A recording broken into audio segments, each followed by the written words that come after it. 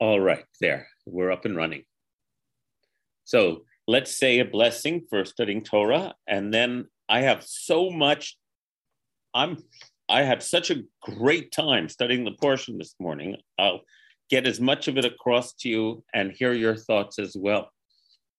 Baruch atah Adonai Eloheinu melech haolam, asher kitshanu b'mitzvotav v'tzivanu la'asok b'divrei Torah. Amen.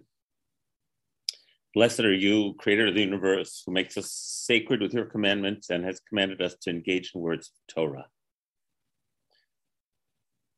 So before I start talking about the Torah portion, today is Yom HaAtzmaut, Israeli Independence Day.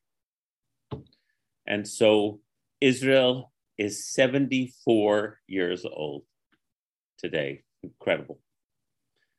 So I just want to say one quick thing on that note, which is that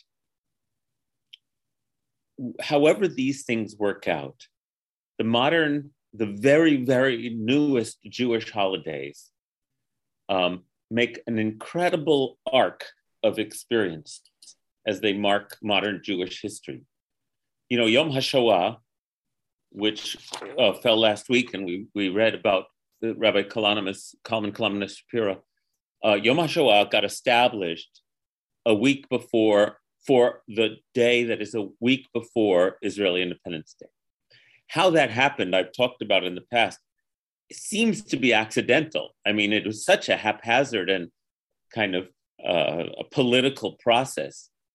But there it is. It falls a week before Yom HaAtzmaut. So in this modern arc of ritualized remembering, we mark the Holocaust and both the victims and the resistors. And then yesterday was Yom HaZikaron, which is Israel's Memorial Day, which was consciously established as the day before Israeli Independence Day. So we follow the arc from the Holocaust to those who fell in battle, defending and creating Israel. And then today we celebrate Israel's independence.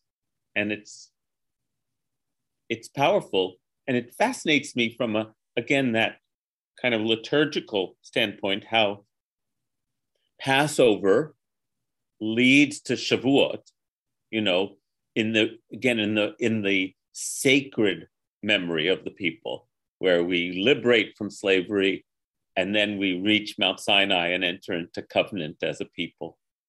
How Tisha B'Av, which is in the middle of the summer and marks the destruction of the temple, leads in 7 weeks to Rosh Hashanah and renewal. Journeying through the Jewish year, as I've taught many times, is a journey through sacred memory. And the most recent ritualized memories that we mark are the memories of our 20th century history of near destruction, sacrifice, and rebirth as a free people in our own land. And so that's very meaningful to me. Without any interest or need to launch into politics, I just want to note that the day is that day. Okay, so this Torah portion is Kedoshim. Oh, and Joan wrote it Cinco de Mayo, another day for celebration, for another sacred remembering of another culture. Kedoshim means holiness. And it is chapter 19 and 20 of the book of Leviticus. And the first 18 verses of Parshat Kedoshim are among the most important, most central of Jewish law and morality, comparable to the Ten Commandments. Those 19 verses begin, "You shall be holy, for I, Yod He Vav He, am holy."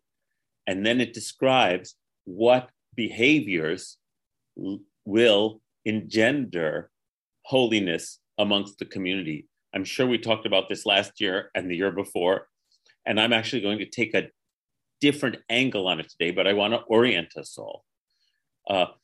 And those amazing instructions climax in verse 18 with, you shall love your neighbor as yourself. I am Yod-Heh-Vav-Heh, your God. So that kind of, those verses are it's amazing. It's deep because the previous verses describe what it means to choose to love your neighbor, right? And love there is a transitive verb. It's not a feeling verb. It's v'ahavta l're'echa kamocha. You shall love to your neighbor. You shall enact love towards your neighbor as you would want towards yourself, which then, of course, becomes reformulated as do unto others as you would want them to do unto you.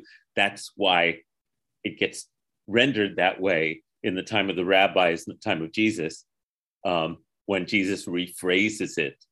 It's because v'ahavta l're'echa kamocha is transitive, do unto.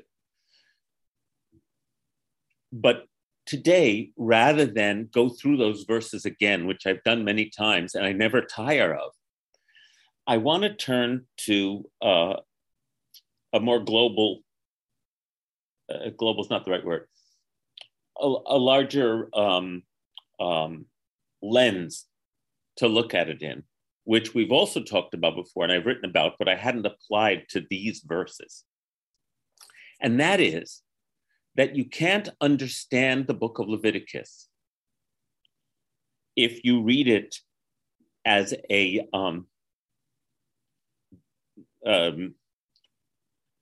linear set of instructions, because you'll go nuts. There's nothing. Let me read you the verse that comes after love your neighbor as yourself. So if you want to know what I'm talking about. So here we are, the climax. Love your neighbor as yourself. I am Yod-Heh-Vav-Heh. Then the next verse says, you shall not let your cattle mate with a different kind. You shall not sow your field with two kinds of seed. And you shall not put on clothing from a mixture of two kinds of material. Okay, like that's a come down, right? If we're expecting continued high flying, the most elevated moral description. And so it took me many years until I discovered, and we've studied over the years, the work of Mary Douglas, who was a world-famous anthropologist who took a huge interest in the book of Leviticus. And I write about this in my book, in my first entry under Vayikra. So if you want to learn more about it, you can actually read that. And she approached the text both literarily and anthropologically, and said the reason we don't understand this text and it feels so utterly random to us is that it's not written for a linear exposition. It's written analogically. In other words, it's written in the form of analogies. The human body is analogous to the community.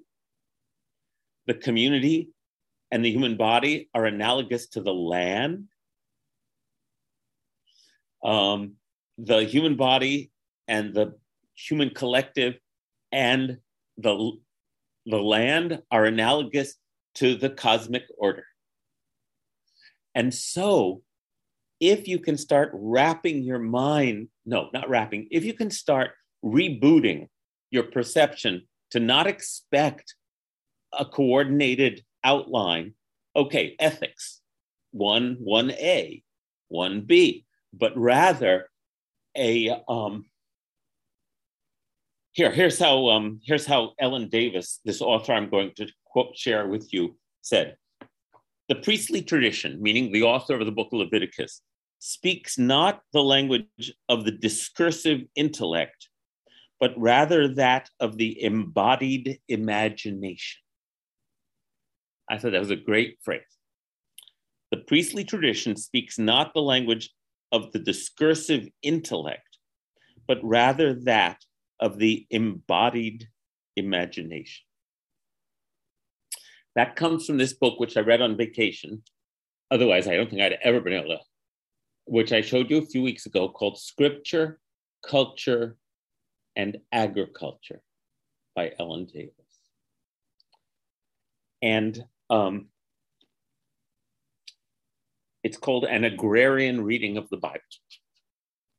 So the modern agrarians, led by Wendell Berry and Aldo Leopold and other great thinkers and writers of our time, want us to reclaim the awareness that many indigenous traditions have as their foundation, but which we have lost due to the industrial mindset, the capitalist industrial mindset, which is all about extracting value from the inanimate world, right? That's the world we live in. That's the reality map that has allowed us as a species now to extract astonishing wealth from our planet and from the labors of others, and from, in other words, we exploit the resources available to us in order to accumulate wealth. That's right. That's our system. But in the industrial era, because of our increased capacity to do that, we are actually undermining the very ground that supports us, right? So we are endangering our existence and our planet's existence because of that mindset. Agrarianism is an attempt to return to an understanding of our lives as being embedded in interactive systems. That's where the word ecology, as a field of study emerges from. And that we must understand the complexity of our relationship rather than just the extractive capacity of us to get the most productivity out of the land at the expense of understanding ourselves as being nested and entwined in every level of reality. And so from the agrarian perspective, oh, that's a shame, Cynthia. Okay, well, it's being recorded and she can't hear me. Okay. From this agrarian perspective, and Wendell Berry expresses it, he's so eloquent.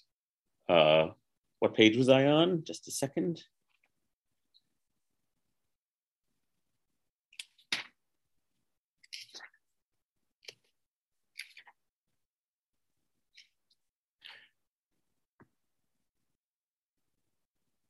A concern for patterns complicates a concern for straight ahead agricultural production. These patterns of relationship of how the world recapitulates from the subatomic all the way to the cosmic and how everything is interrelated. Berry notes a reciprocating connection in the pattern of the farm that is biological rather than industrial, and that involves solutions to problems of fertility, soil husbandry, economics, sanitation, the whole complex of problems whose proper solutions add up to health, the health of the soil, the health of the plants and animals, the health of the farm and the farmer, the health of the farm family and farm community, all involved in the same internested, interlocking pattern or pattern of patterns. So the goal, as Berry expresses it, is health. Now, what is the Hebrew word for that? Shalom. Your shalom means well-being. And it also means, shlemut means wholeness. And so if the goal is shalom, which is a dynamic, interconnected awareness of the well-being of all, then we're speaking in the language of contemporary agrarians and the language of the writers of the Torah. The writers of the Torah are writing in that way, especially Leviticus. So what I want to do is share some examples from the text that point us towards that analogy of holiness, shalom meaning peace, and holiness meaning kedusha, meaning that state in which the divine presence can dwell. That's what holiness means. Holiness is the state or awareness or condition in which we sense the divine. We sense the presence of, I want to come up with a good word.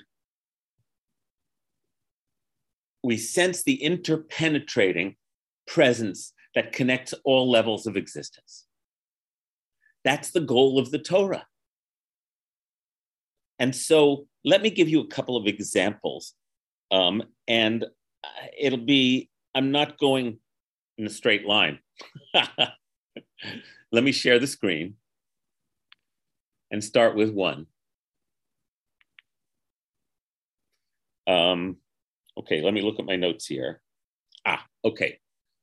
So here is our parsha. Let's go to verse 9. Move this box on my screen.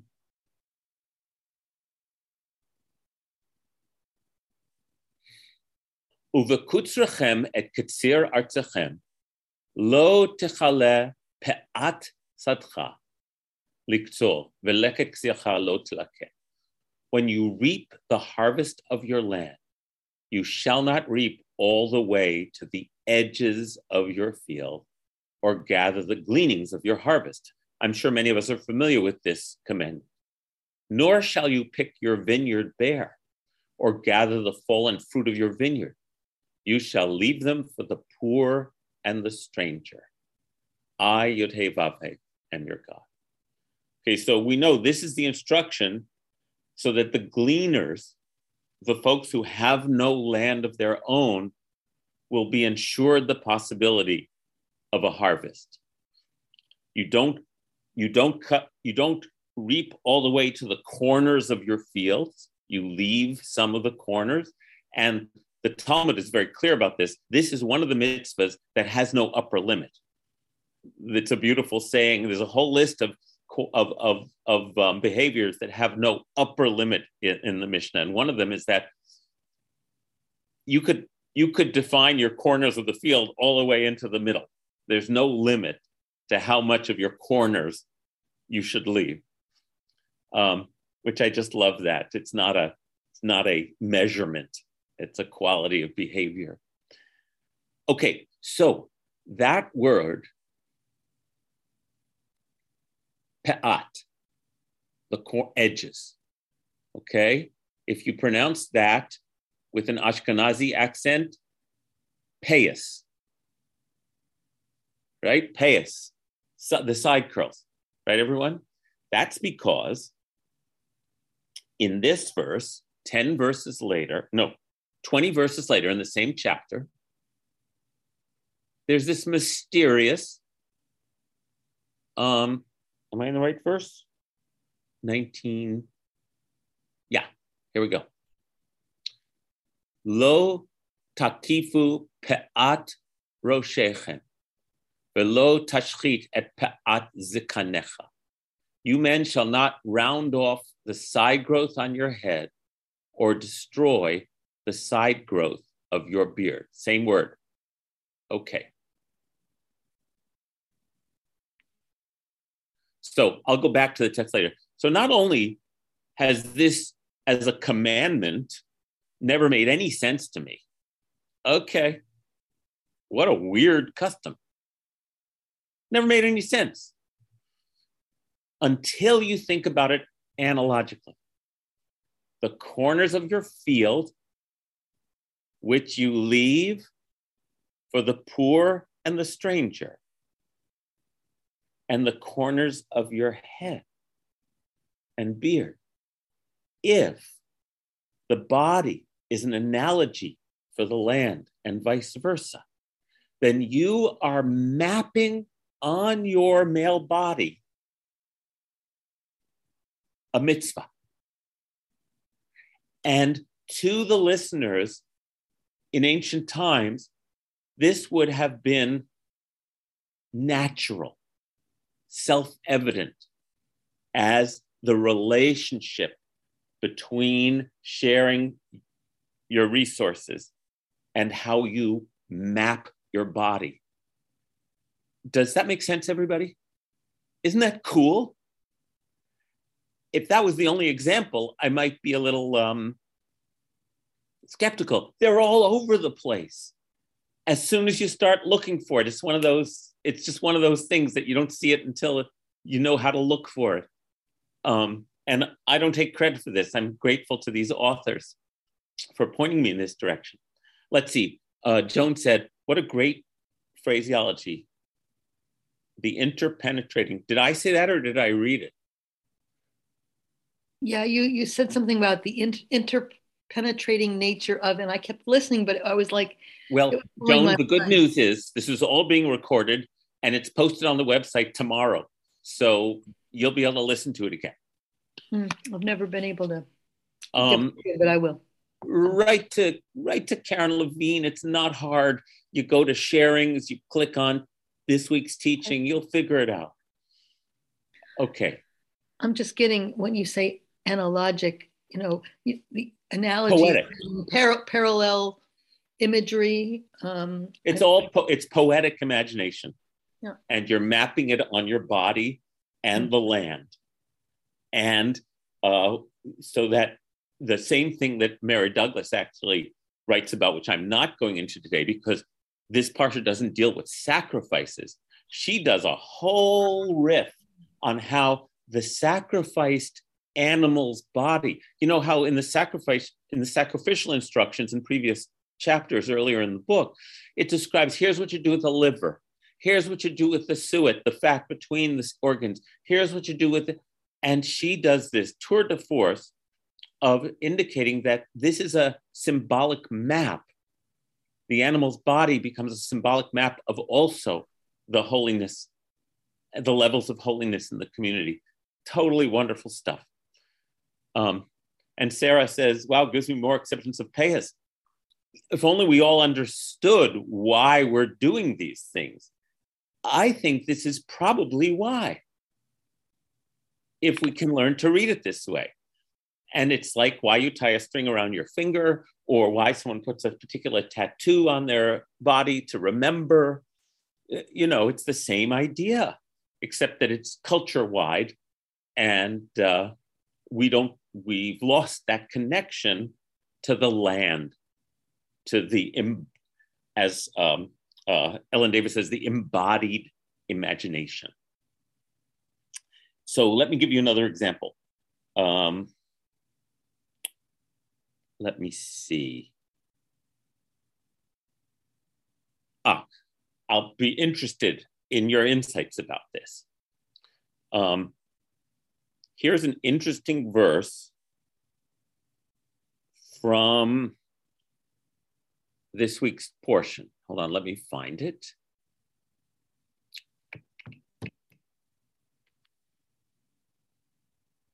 Again, with the idea of mapping on our bodies. I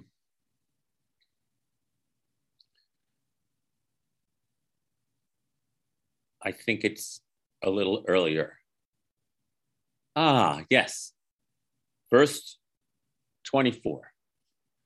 When you enter the land and plant any tree for food, any fruit tree or nut tree, you shall regard its fruit as forbidden. 3 years it shall be forbidden for you not to be eaten. So let's see what the words are in Hebrew. V'chi tavo'u el haaretz. When you enter the land, natatem kol eitz ma'achal, and plant trees that produce food. Ve'araltem orlato et piryo.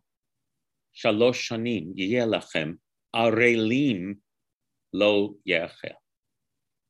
Okay, anybody remember what an orla is? Arel. It's what we would normally translate as foreskin, because when a boy is circumcised, you remove his orla, the foreskin on the penis. But here, there's something about fruit trees and remember, whenever it says kitavo el haaretz, it's very important that land is crucial. You can't be holy and not have a holy land. So somehow it's our unholiness all over the Torah leads to the defilement of the land. So again, if we don't think of this in magical terms, but rather than in agrarian terms, yes, that's true. When we defile ourselves through our behavior that doesn't include the presence of the Creator in all we do, our attempts to establish wholeness and holiness, we do defile the land.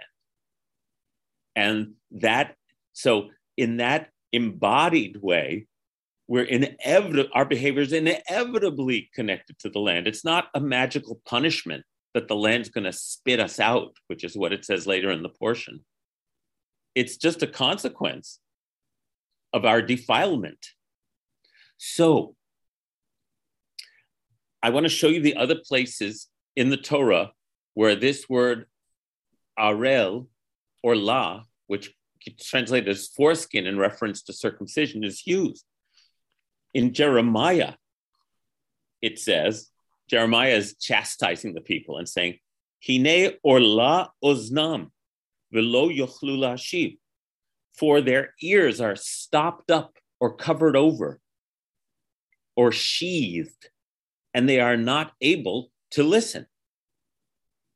And then in Deuteronomy, Moses says, Umaltem et orlat levavchem, cut off the orla from around your hearts and stiffen your necks no more. And then, of course, in Moses says, Ani arel sfatayim, and it gets translated as I am uncircumcised of lips in the old translation, like whatever that means. Ech yishma elai Pharaoh, how will Pharaoh ever listen to me? So, our orla has to do with something that's stopping you, that's covering your ears, covering your heart, covering your lips, and sheathing the male genital as well. But it also refers to fruit trees. So we have to put on our poetic minds to try to, that's the only way we're going to get a feel for what's going on here. That the embodiment on ourselves as well as on our land. And I don't have like the zinger for this one, but now I'm thinking about it. Okay, fruit trees, 3 years, you do not harvest the fruit essentially. It's covered up. It's not it, and only in the 4th year do you harvest the fruit. But in the 4th year, as it says here in verse 25, you set it aside for jubilation before Adonai. And then only in the 5th year may you use its fruit, that its yield to you may be increased. I am Yod-Heh-Vav-Heh, your God. It makes me think about what kind of land-based, experience-based awareness and understanding the Israelites had for how to treat their fruit trees. But it also makes me think about that the cutting off of the foreskin is the symbol of the covenant with God. it with Yud He Vav He. So somehow, and again, I'm looking forward to, if any of you have ways to word this, somehow the mapping on the human body, again, this is the male body, and onto our landscape that feeds us, are all, we're supposed to know something that we put on our flesh. Does that make sense, everyone? Let me stop sharing again so I can see your nice faces again.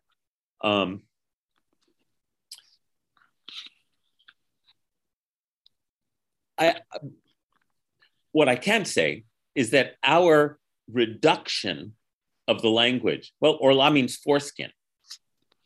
So we have an uncircumcised lips, uncircumcised. It's like, no, something, we got to get bigger than that. For what this taking off this sheath allows us and enables us to do in terms of connecting with the divine, whether it's over our heart, over our ears, our generative organ, the land itself.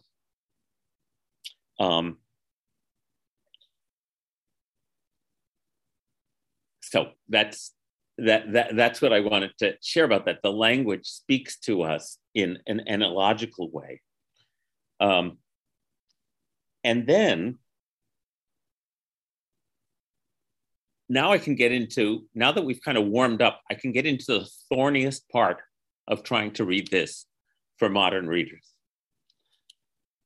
Chapter 18, which is the chapter before this magnificent holiness code, love your neighbor as yourself, and chapter 20, which is the one right after it, make a sandwich, bookends to this climax of love your neighbor as yourself. But when you read chapter 18 and chapter 20, they're all about forbidden sexual relationships, incest especially, and all the ways that, you're not allowed to interact with your women, right? This is a text that speaks to men, and there are all of these restrictions about what acceptable versus unacceptable sexual relationships are. And it's hard to read. It's like, why is it here? One of the things I learned from Mary Douglas, so I want to make a couple of points approaching this and then dig in. I was reading in, hold on a sec, in the New Yorker, a column by Jill Lepore about the leaked Roe v. Wade document, in which, of course, women as persons don't exist. Going right, let me read you this paragraph and I'll explain why. Within a matter of months, women in about half of the United States may be breaking the law if they decide to end the pregnancy. This will be in large part because Supreme Court Justice Samuel Alito is surprised that there is so little written about abortion in a 4,000-word document crafted by 55 men in 1787. As it happens, there is also nothing at all in that document which sets out fundamental law about pregnancy, uteruses, vaginas, fetuses, placentas, menstrual blood, breasts, or breast milk. There is nothing in that document about women at all. Most consequentially, there is nothing in that document or in the circumstances under which it was written that suggests its authors imagined women as part of the political community embraced by the phrase, "we the people." There were no women among the delegates to the Constitutional Convention. There were no women among the hundreds of people who participated in ratifying conventions in the states. There were no women judges. There were no women legislators. At the time, women could neither hold office nor run for office, and women could not vote. Legally, most women did not exist as persons.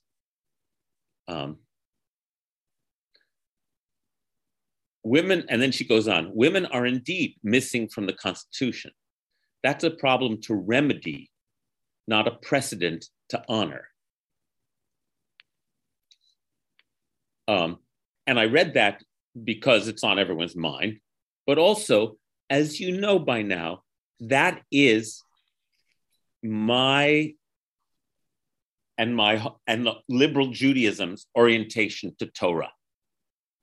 The fact that Torah is patriarchal is a situation to be remedied by our advancing understanding of who's a human being, not something to be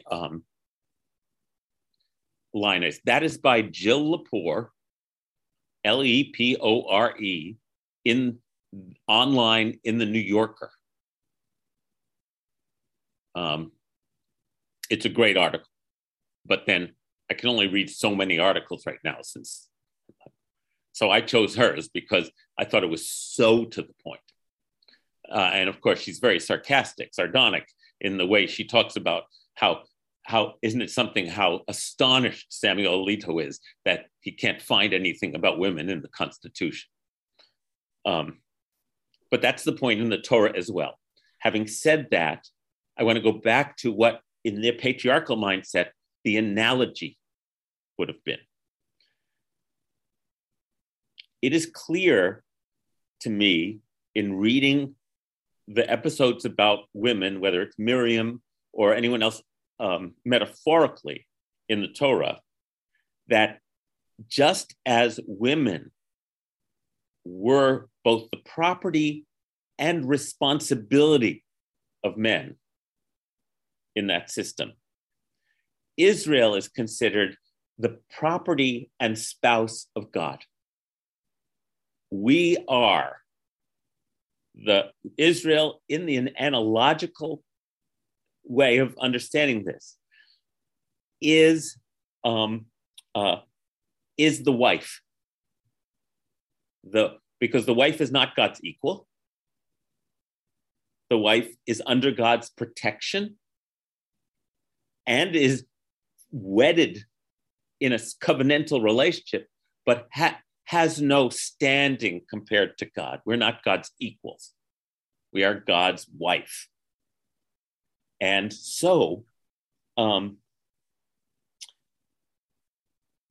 Torah is preoccupied with preserving the monogamous, exclusive, and sacred relationship between Israel and God. And if Israel goes after other gods, it is whoring after other gods. It is we are an adulterous wife. We are we have gone into becoming harlots for other gods. And so all the sexual language of the Torah is a metaphor based on the social structure of the time for what it means to preserve a holy relationship. And then it says, so I'm going to look at chapter, let me find the right,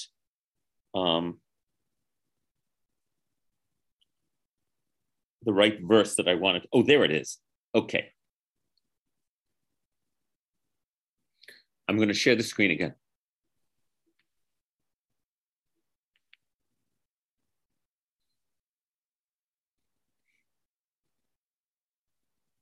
Here we are in the chapter 18, which comes right before the holiness laws. And it says,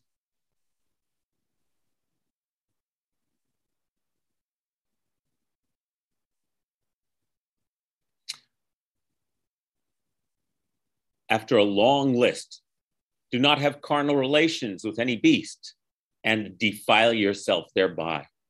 Likewise, for a woman, she not lend herself to a beast to mate with. It is perversion.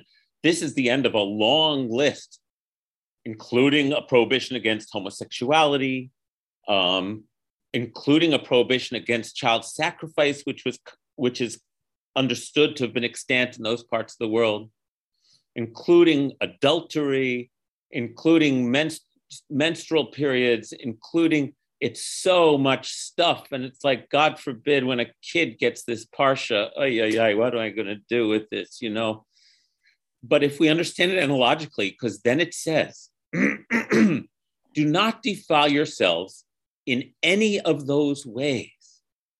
For it is by such that the nations that I'm casting out before you defiled themselves. And here's the key verse. Thus the land became defiled. And I called it to account for its iniquity, and the land spewed out. Taki, that actually means vomit. The land spewed out its inhabitants. You must keep my laws and my rules, and not do any of those abhorrent things, neither the citizen nor the stranger who resides among you. For all those abhorrent things were done by the people who were in the land before you, and the land became defiled.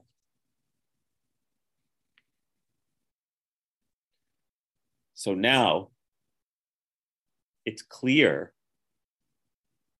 from this perspective of the Torah that human sin and humans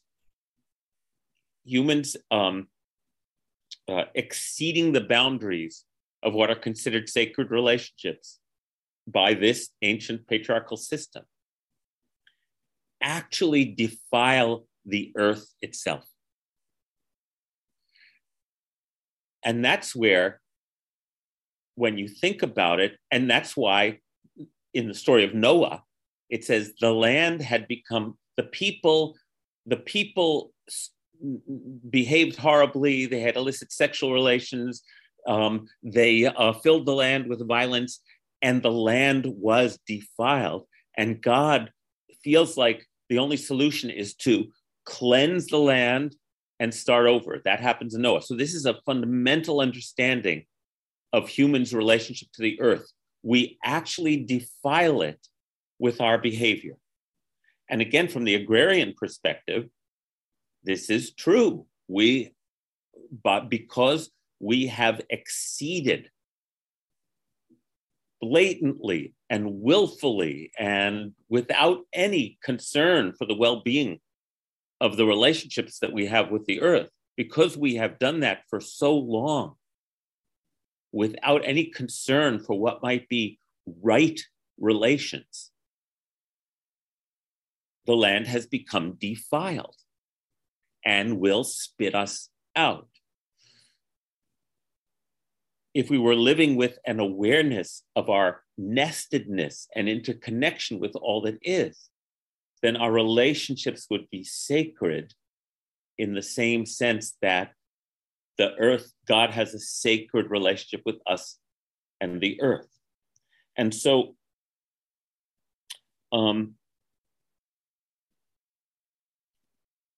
somehow human behavior becomes an analogy of defilement, and abomination becomes an analogy for the defilement and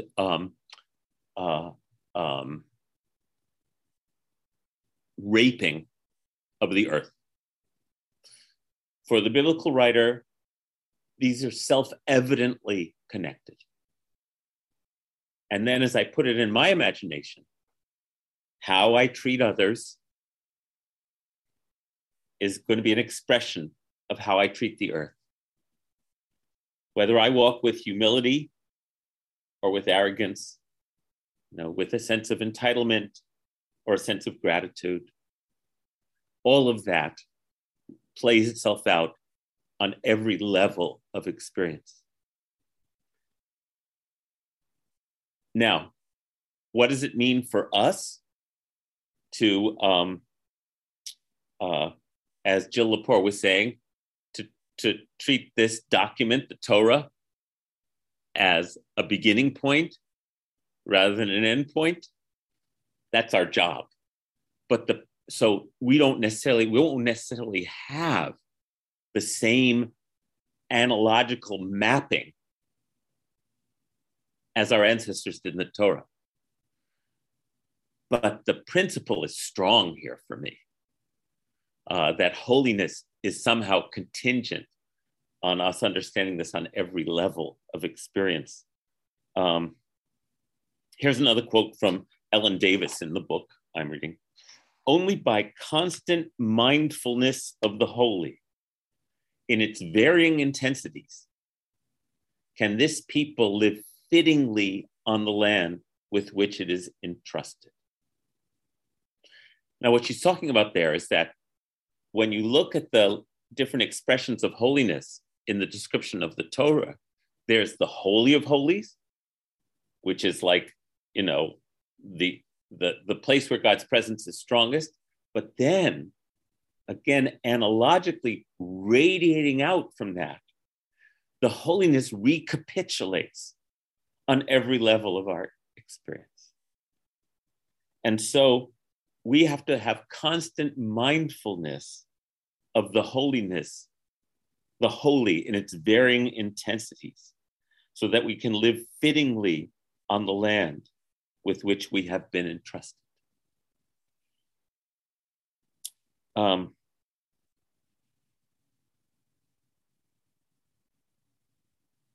I'm just looking at my notes. Yes. So when it says in chapter 19, verse 29, let me share that again.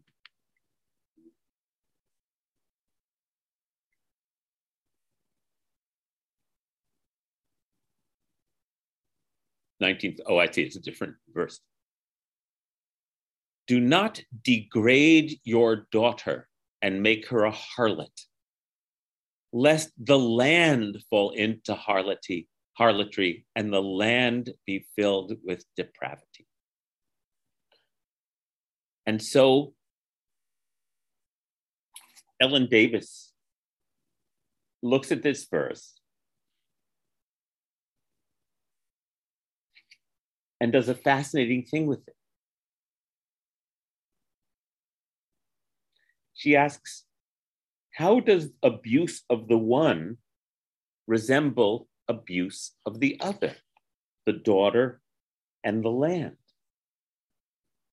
And she says, the holiness code is addressed to the average Israelite, someone who would consider selling a daughter into prostitution only as a last desperate measure, seeing no other way for any member of the family to survive. Not surprisingly, the social situation that must underlie the biblical prohibition has its industrial counterpart in our culture. And then she goes on to describe sex tourism, all the ways that women are used for financial gain. But then she says, no parent makes a free decision to sell a child into prostitution, any more than a farmer makes a free decision to prostitute the land for small, short-term gain. In the deepest sense, those decisions are made by a culture that in its economic aspect is characterized by what the Torah calls zima, which means depravity, which connotes both depraved acts and the sickness of mind and imagination that generates them. I thought that was brilliant. Here we are reading the Torah, and it says, as I just read, do not sell your daughter into harlotry. And then you have to think, who would do that? Right? Are the Israelites busy selling their daughters into harlotry? Really? Do we have that low an estimation of a good society or even a functional society? And what she points out in the beautiful language she uses is that the daughter and the land are alike in that we wouldn't be forced to do this if we weren't in severe economic distress, maybe starving. And then you put your mind back to all the laws of the Torah. You must leave the corners of your field. You must provide for the poor and the widow and the orphan and the stranger. The laws that are repeated over and over and over again that would allow for the economic security that would allow us to have enough breathing room to treat the land as a precious child, to experience our need and connection for all. Blaise said, if we take care of one another so that all have what they need, these actions would not be necessary. You shall love your neighbor as yourself. I am Yud Hey Vav. So everything around it climaxes at that phrase. Holiness, to be a holy people, will then resonate to all our relationships, to our relationship with the environment, everywhere, on every level.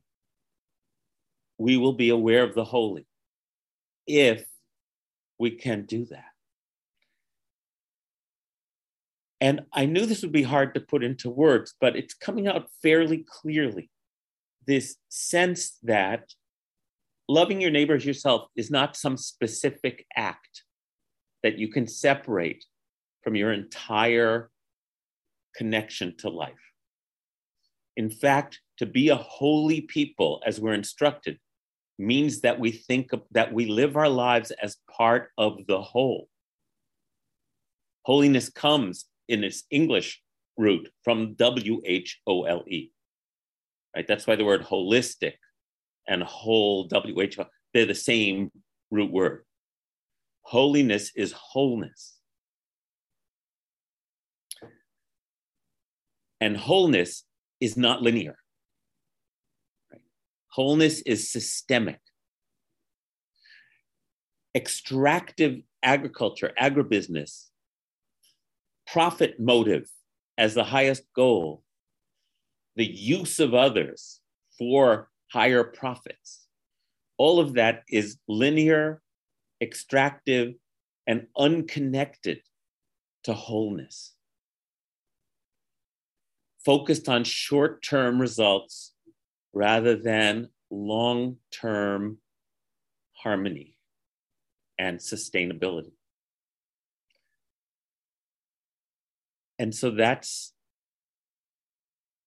that message of our indigenous ancestors, thanks to some brilliant scholars who said, wait, don't look at it this way. We can't read this in a linear or scholarly fashion. We have to read it in a poetic way. At that point, we will be able to experience self, world, land, everything as part of one, a part of interlocking and interdependent spheres. God is one, says Blaise, wholeness. So I actually humbly think, but excitedly, that I'm getting closer to understanding the text than I was before, and I wanted to share it with you today. So thank you for letting me spin this out. I think the same thing is true with Native Americans. Yes. How they feel about the land, because if they have a ski resort, they will not use artificial snow. For example, because yes, the indigenous American cultures have much to teach us. Okay, Vicki, thank you. Everybody who has to go, I'm going to end the recording and wish you all well. Anyone who wants to stay and do a prayer for healing, we'll do that next.